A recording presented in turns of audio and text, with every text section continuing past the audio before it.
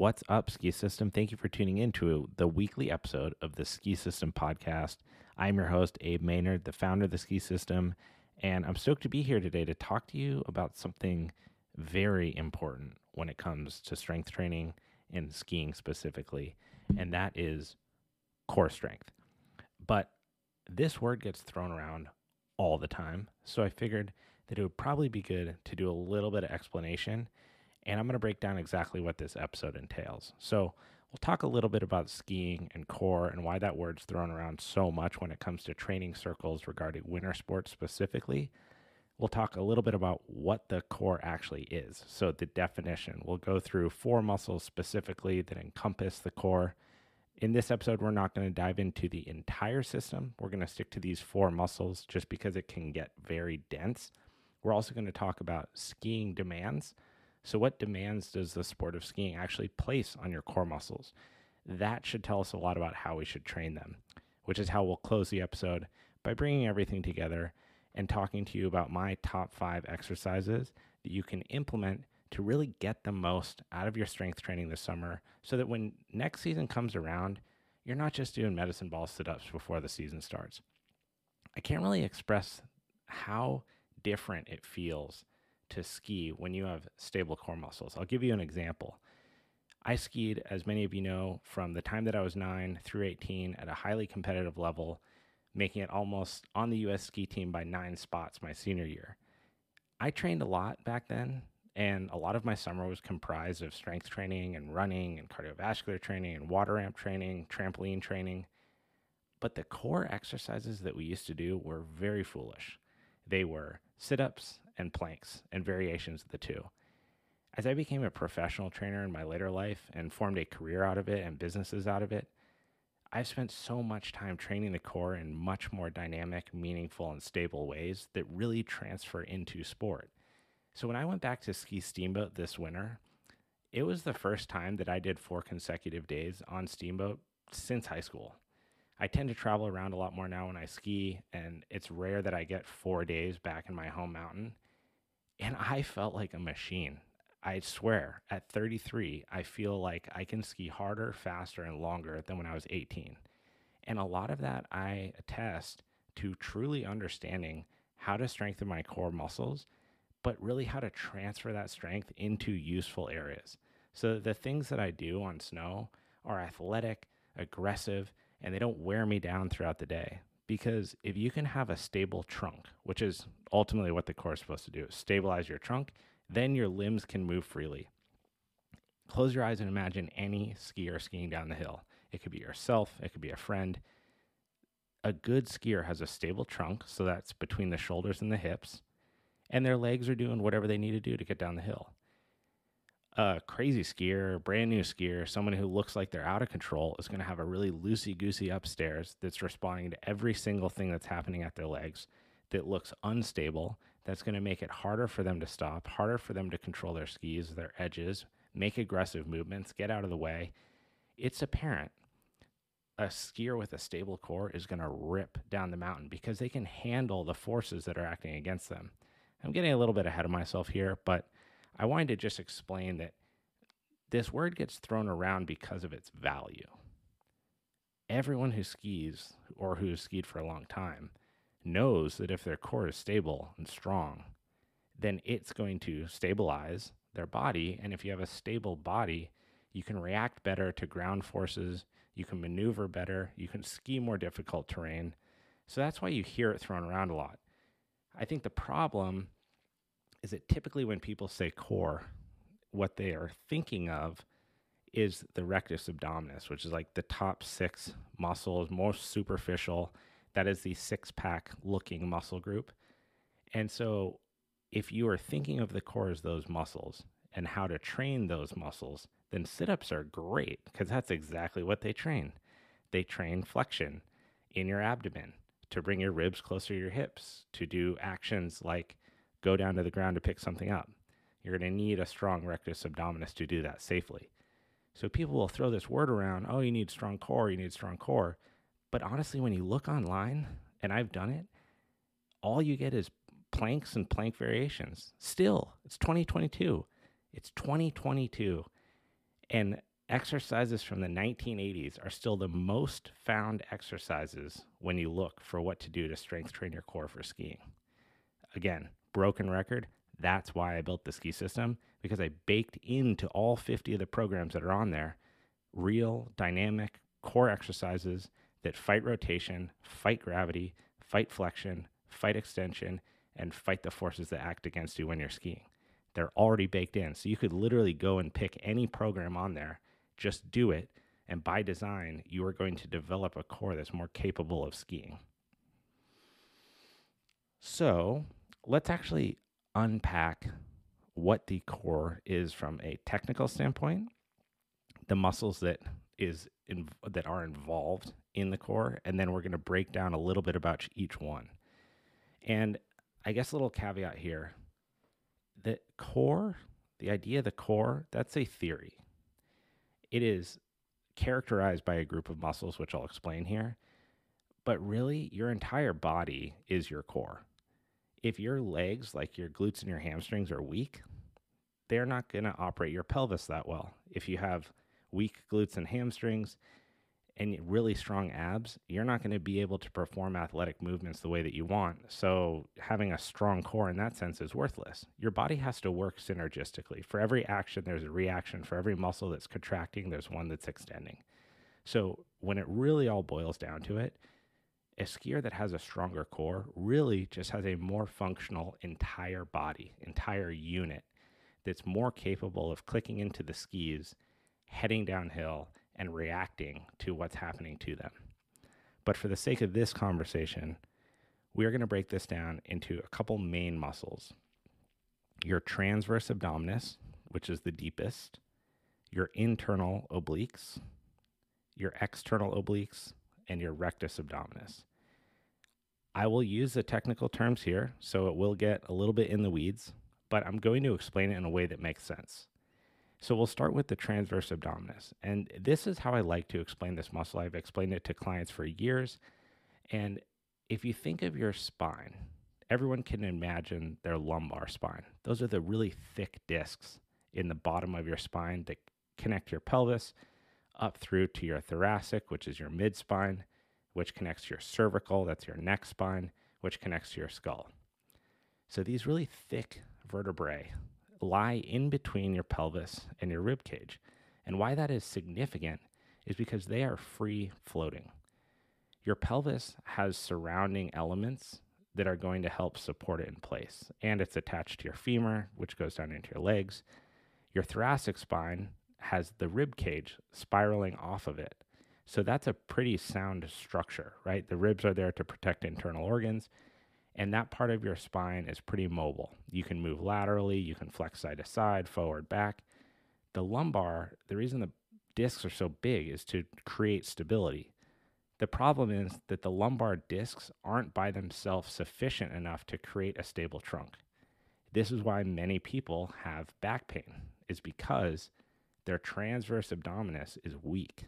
The muscle that supports these free-floating lumbar has no endurance, has no strength, cannot create tension. If that's happening, then something's got to give.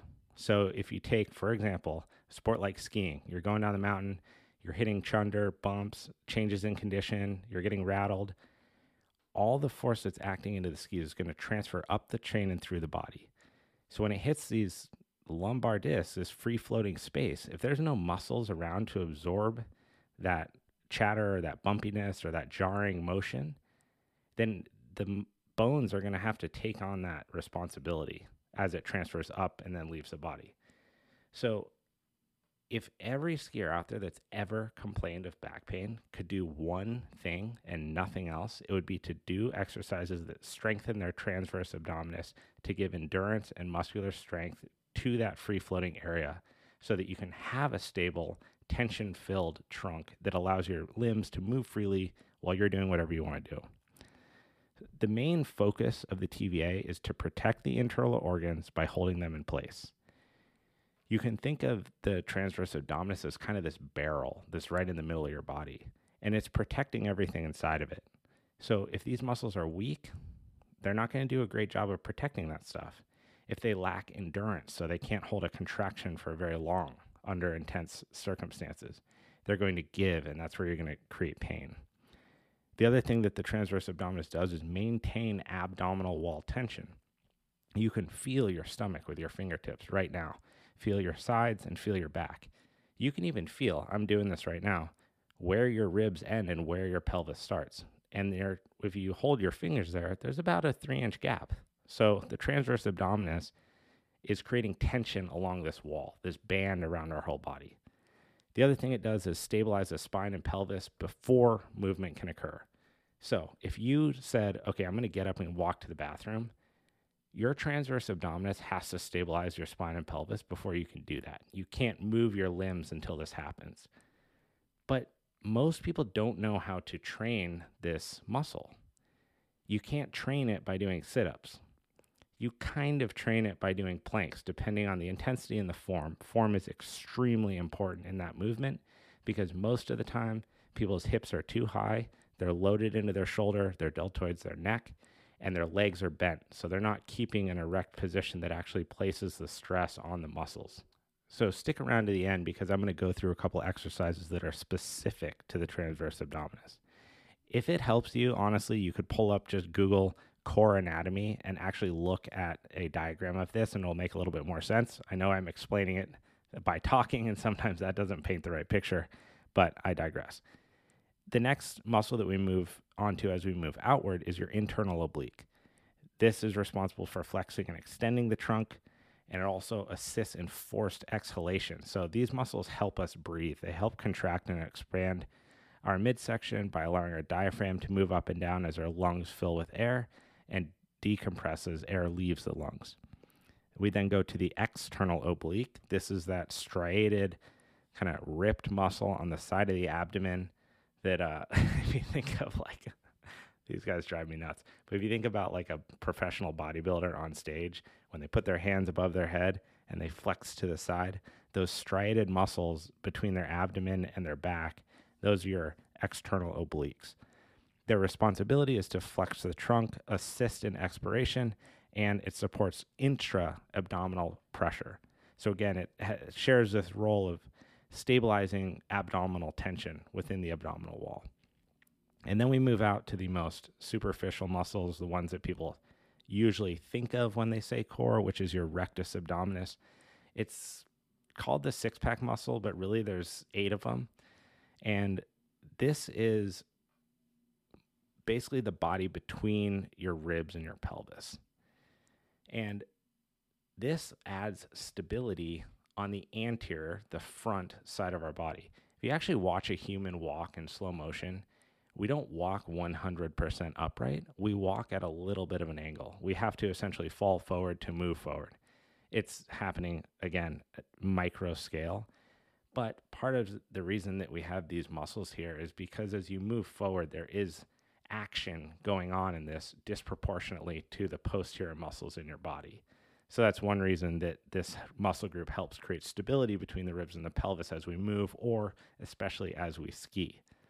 So again, these are 4 muscles, the transverse abdominis, internal oblique, external oblique, and rectus abdominis, that make up the, quote, core muscle group from the anterior or frontal side of the body. That is not to neglect the fact that there are muscles, literally 50% other muscles on the back side of your body that share responsibility, but they share responsibility in a different way. So your low back erectors are going to help maintain an upright position as they work with your abdominis to flex and extend forward and back. No matter what, our body's always working together to keep us upright. If you had some sort of crazy compensation on the front of your body and you couldn't fire your core muscles, you would fold forward. Think of like a hunchback, right? Probably some pretty weak abdominal muscles on the anterior side of their body. So again, these 4 muscle groups, they make up the core. And in a moment here, we're going to tie this all back together about how we actually train those muscles with specific exercises that you can do, of which I will have listed in the show notes. So you can search the name. I think I have links for a couple of them that I've made, so you can check those out as well. So let's actually talk about skiing for a moment. And if you've listened to this podcast before, I've had episodes where I talk about what's actually going on while we're on snow. So, sport of skiing places a lot of demand on our trunk. That's because if our trunk isn't stable, our limbs can't move the way that they want to move. Because we have to have a stable trunk in order for our legs to sway underneath us, for our hips to maintain down the fall line. And like I said before, this is ever apparent if you just watch someone ski who either doesn't know how to ski or is weak, because their body position will tell so much about which part of their body is or is not working. Sometimes just the fact that someone's in brand new ski boots puts them in back seat. Their core muscles aren't working to stabilize their legs. They scoot onto the tails of their skis and they wash out and fall over. You could take that person, develop some core strength, make their trunk more stable, load them over the front of their skis, get a little bit more edge control, and now they're going to be skiing entirely differently. So it adds trunk stability. This one is really important to me because I had back problems in high school, again, because I wasn't properly training these muscles, but it adds spinal integrity.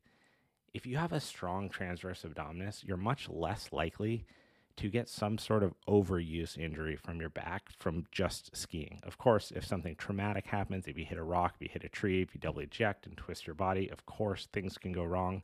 But in my case, after my senior year, I ended up in physical therapy because I had so much disc compression and spinal compression at my lumbar from years of mogul skiing, landing out of the air, trampoline training, with the absence of proper deep transverse abdominis core strength. Now, at the end, we'll get to exercises again that treat that I've used over the past 10, 15 years, and they make a world of difference. They don't really require that much time, but they're so useful. The other thing that we can think about with skiing is that if you're stable, good balance, good core tension, then you're going to be more capable. If you took a person, let's imagine two people.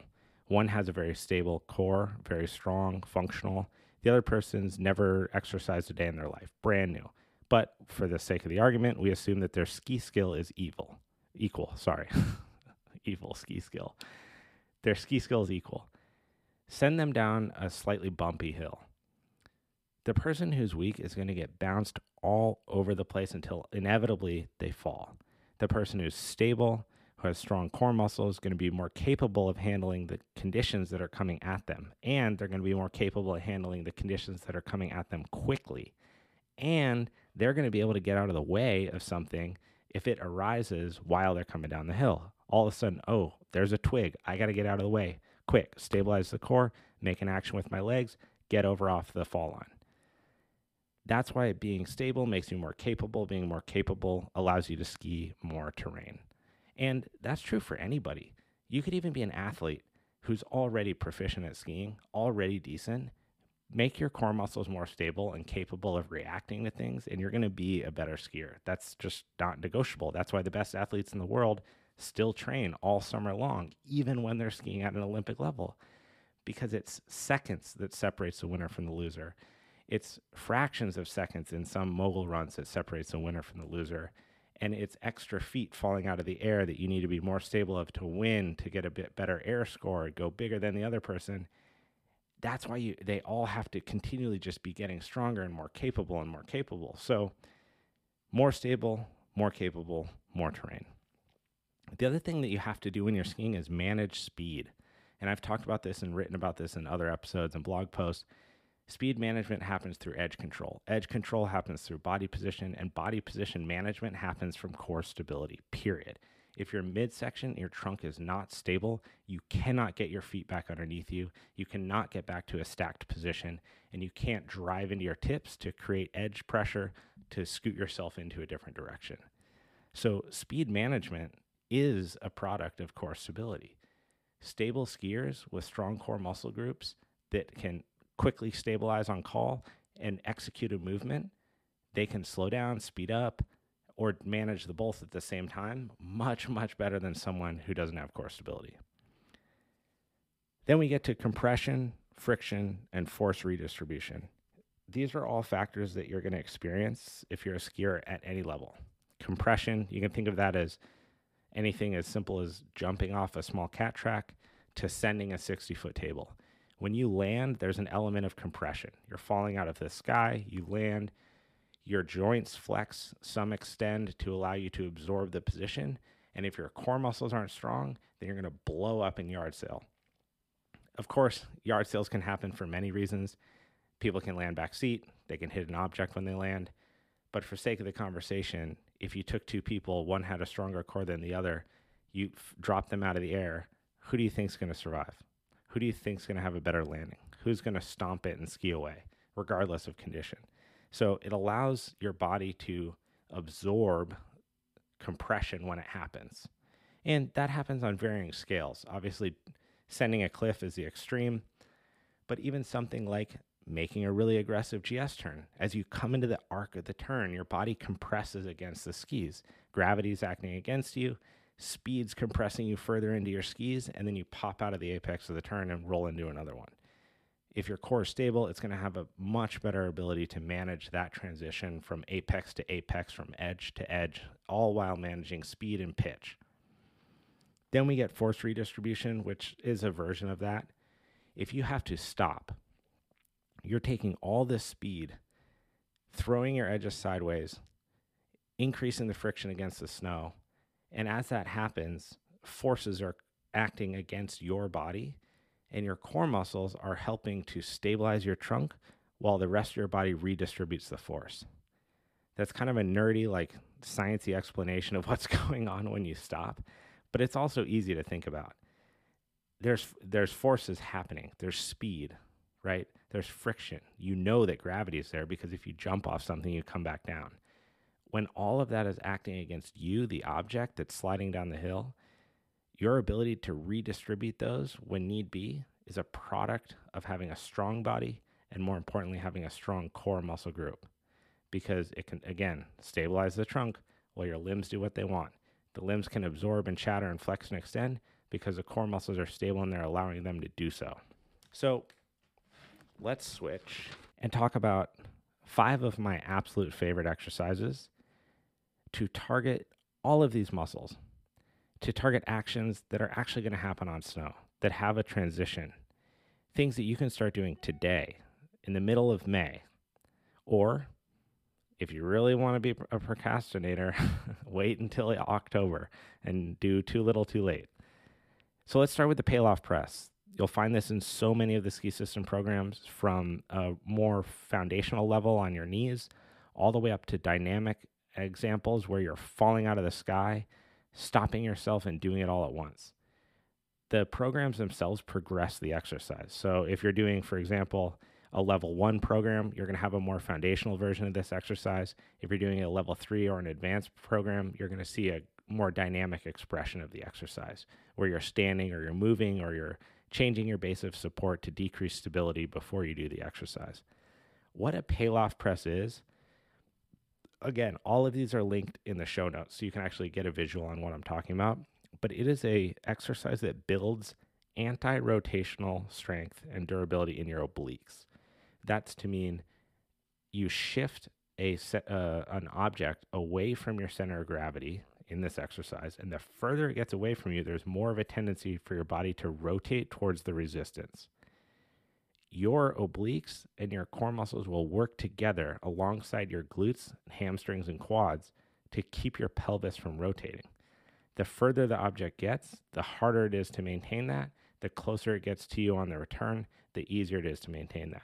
So you're basically placing your core muscles as a unit through this progressively more stressful position to build proficiency in fighting rotation. Why does this matter? You're skiing down the hill, middle of a turn, all of a sudden your left ski outriggers, it starts to track away from you, and you got to get it back to where you are without rotating and catching an edge and falling over. Your ability to do that, again, is going to happen because you can stabilize your trunk, you can fight rotation from your midsection, which will allow your outriggering leg to become slightly weightless to get back to the start position, back to the midline. So anti-rotational strength is good. Anti-rotational endurance is really good because we know that most ski runs are between 1 minute to 2.5 minutes long. So if your core muscles have to be proficient at fighting rotation for 2.5 minutes, then you sure as hell want to be training it close to that within the gym. You can do this with static hold Pallof presses, where you actually hold the extension for long periods of time.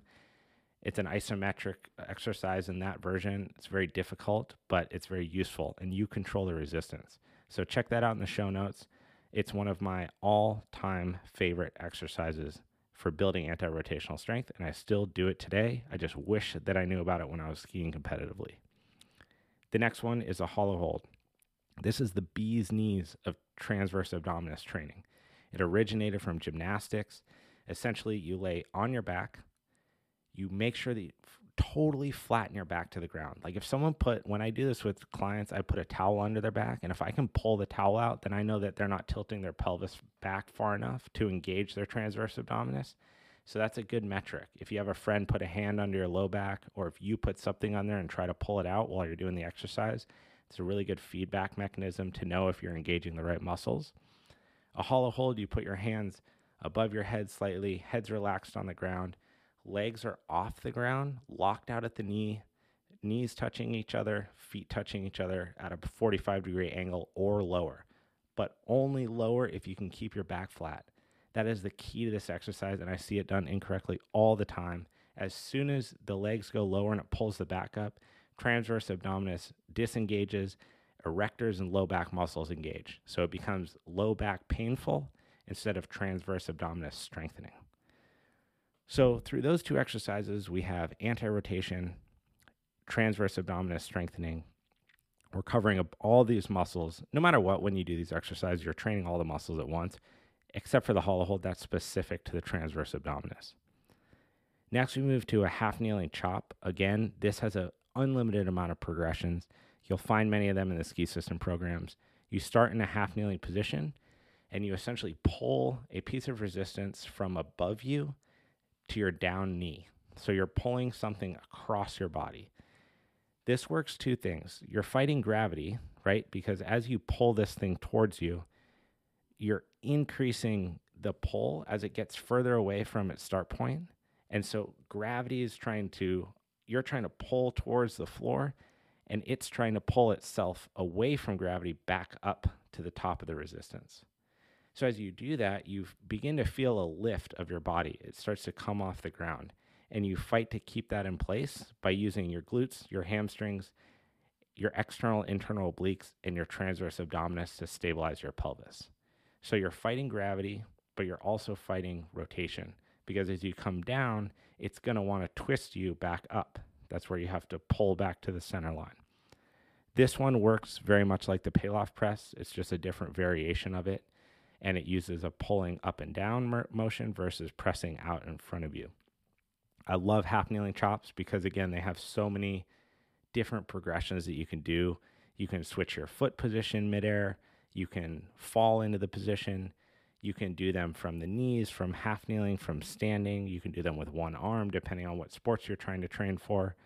There's so much that you can do here, and you want to do them slowly, very slowly. Build control in this position, build proficiency in the position, and then progress the position. Next, we go to Superman holds and lifts.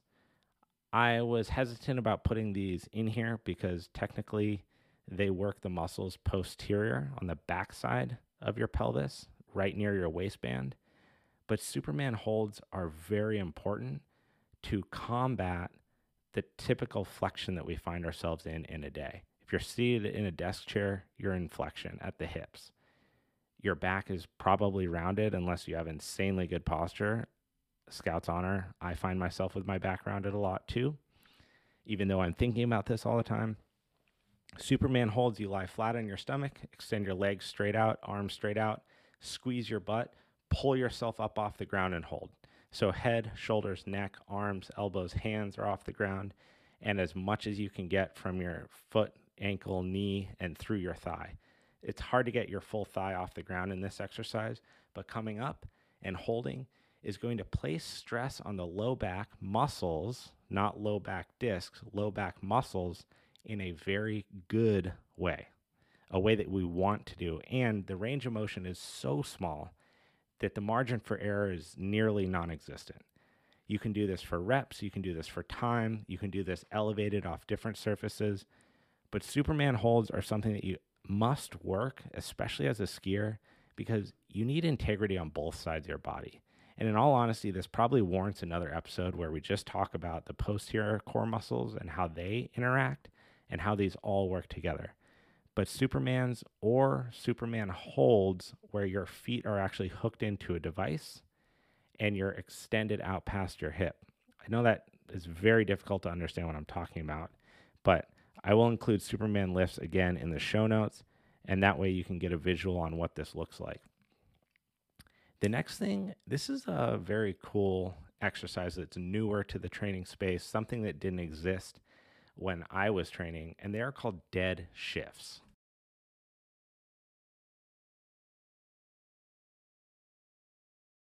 The best way to explain this is to think about someone deadlifting in a gym, right? This is common exercises. Many people do it. It's seen as one of the most essential exercises for building strength. Someone approaches a barbell, the barbell's on the floor, they assume a bilateral equal stance, foot to foot, lining their toes up. They anchor their feet into the floor, grip the bar, and they drive through their feet to extend their hip forward, which makes them stand up. And they look really cool at the top because you're holding a barbell and it's bending and you look strong.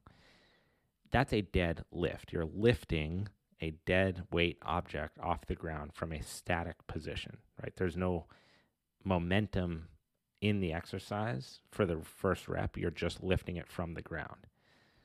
So you need concentric strength to contract the muscle, eccentric strength to lower the muscle. You need stability and myriad different things that you have to have as a prerequisite to do it. Now imagine you're in an airplane and your luggage is overhead and you reach up, and despite being strong, despite having worked out, or maybe you haven't worked out and you're reaching up anyway, and it's just hard to get that thing out of there. It's hard to get your luggage, stabilize it, and pull it off the plane, right? Watch people do this. It's scary. A lot of times I think that people are going to drop their luggage on themselves.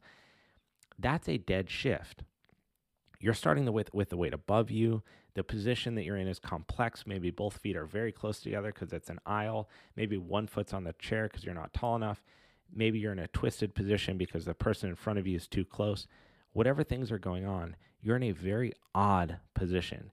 And now you're shifting dead weight around you, around your center of gravity, around your mass.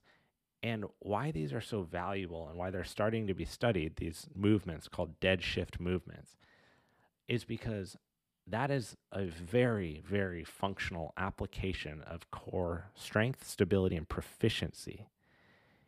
If you have weak core muscles, you can't reach up and stabilize something over your head. Surely, yes, it takes upper body strength, shoulder stability as well.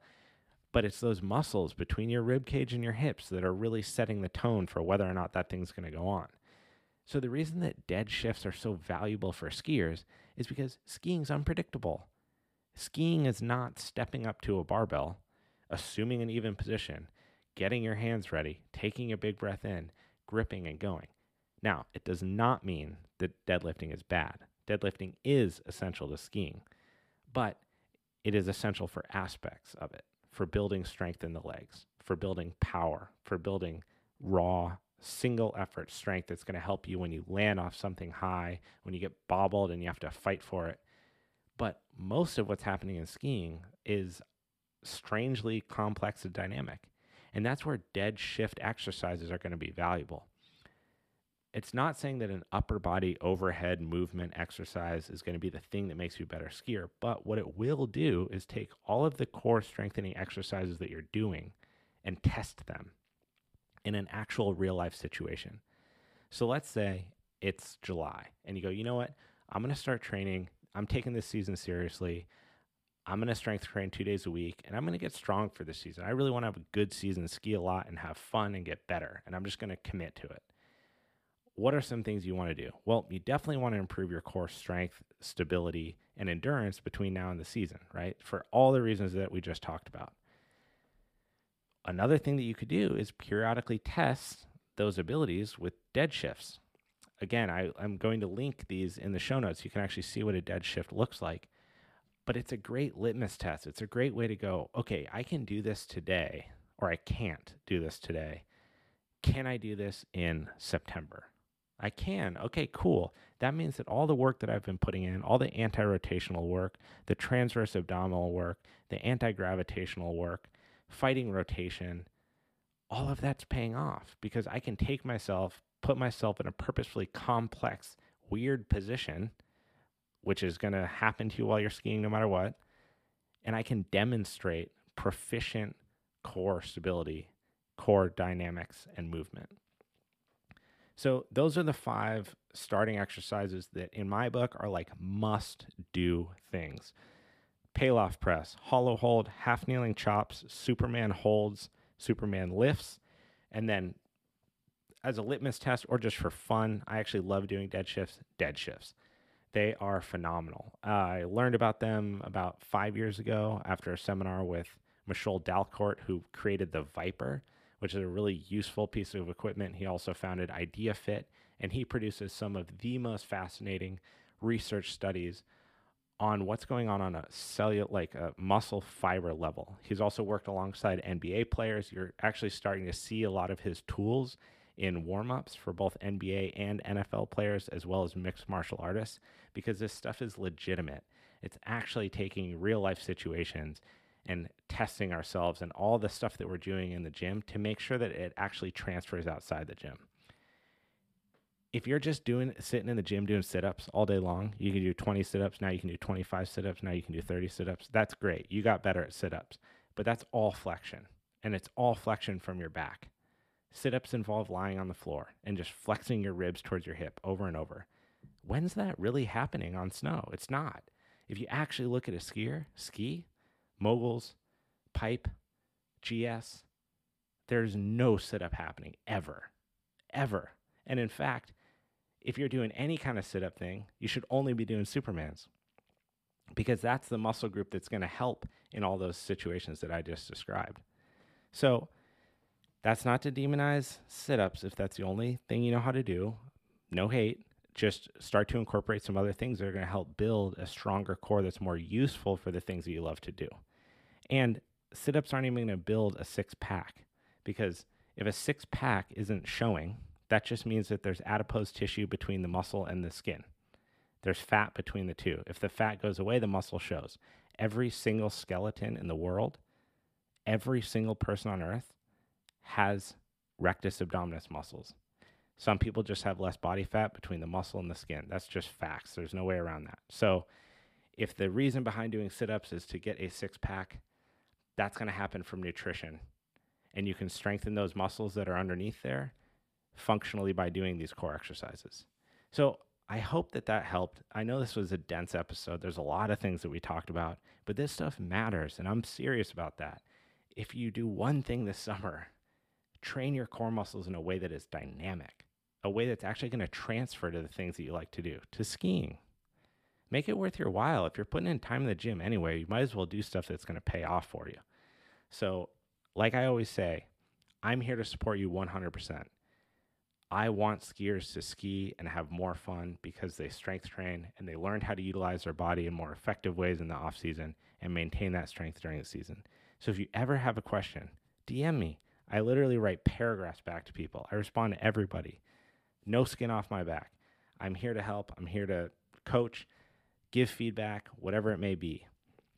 And I'd like to just leave by saying thank you so much for listening. For those of you that made it this far, you are why I do this.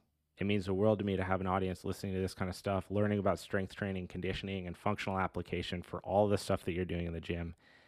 The best way to support this podcast is to share it.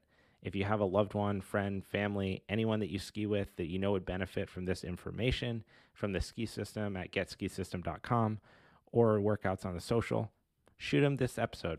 I really appreciate it. I hope you're having a great weekend this weekend.